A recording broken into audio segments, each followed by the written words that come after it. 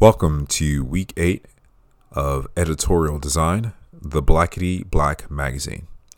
This week I did lots of work on the front of the book, and I also created a cover. But this discussion is going to be about my first feature attempt, Blackface, African Americans' Representations in Advertising. I thought this was the best thing I have ever created. I fell in love with it. I broke a rule of mine, which I like breaking rules, but I fell in love with something I created. And by falling in love with it, I lost objectivity to the mission and the goal. And what happened is I created something that I liked and thought worked, but when I brought it to class, it turns out no, it was not right. It didn't fit with the style of, a magazine, a feature. Because a feature, the opening thing you see should feel grand and big and like a poster. This, I thought, felt like a poster because it had this stark image of a black man, an illustration of a black man being washed of his blackness. And this soap, implying this soap is so good that it could wash off black. It's repugnant. It's repulsive, and it was what America was. However, for the purpose of a feature, this fell wrong because there was no design to it. As Professor Best said, it's an image to the left and a big B slapped on with text running underneath.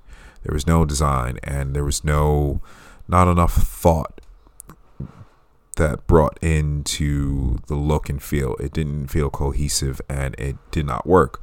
Although I did incorporate a color within the image to make it feel like it was together, but it wasn't. And in the successive pages, you'll notice that the tan of the opener isn't present in the article, and it again felt disconnected. It's a thing that I've done far too often, but often enough to know that I can't design just for its own sake of it looking pretty.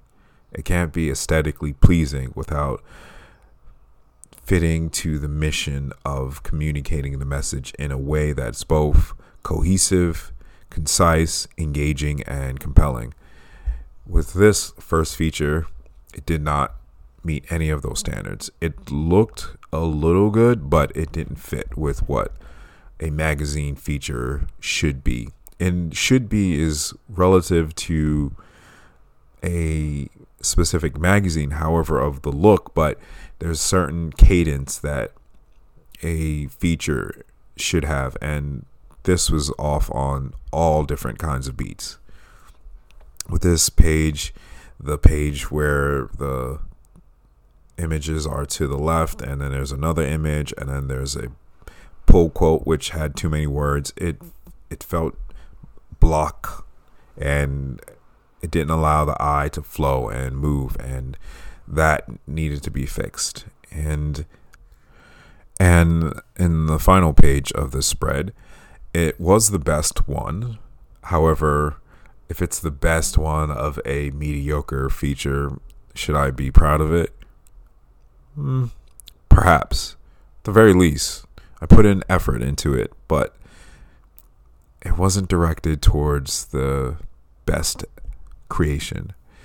Yet it was the best one, and it worked because it left you with an image that should shake you up. It's an image of a woman in a cotton field, and it seems as if she is happy picking cotton. Of course she is, right? Look at her. She's smiling. She looks lovely. And I have to admit that as a designer, looking at all these repugnant images they looked beautiful. They had color, they had vibrancy. It made me want to look, not just because of the content, but it just looked good. However, for the purpose of this magazine, this feature didn't work, and this feature actually was the one that I disliked the most, in part because I could not find a good solution to it. I kept working at it. In fact, there were times that I just left it alone for a few days, a week or two, and came back at it and failed at it, and came back at it and failed at it. Eventually, I did come up with a solution. You'll see that in a few weeks. However, bear with me as I struggle along to create a feature that is both beautiful and engaging. Bye.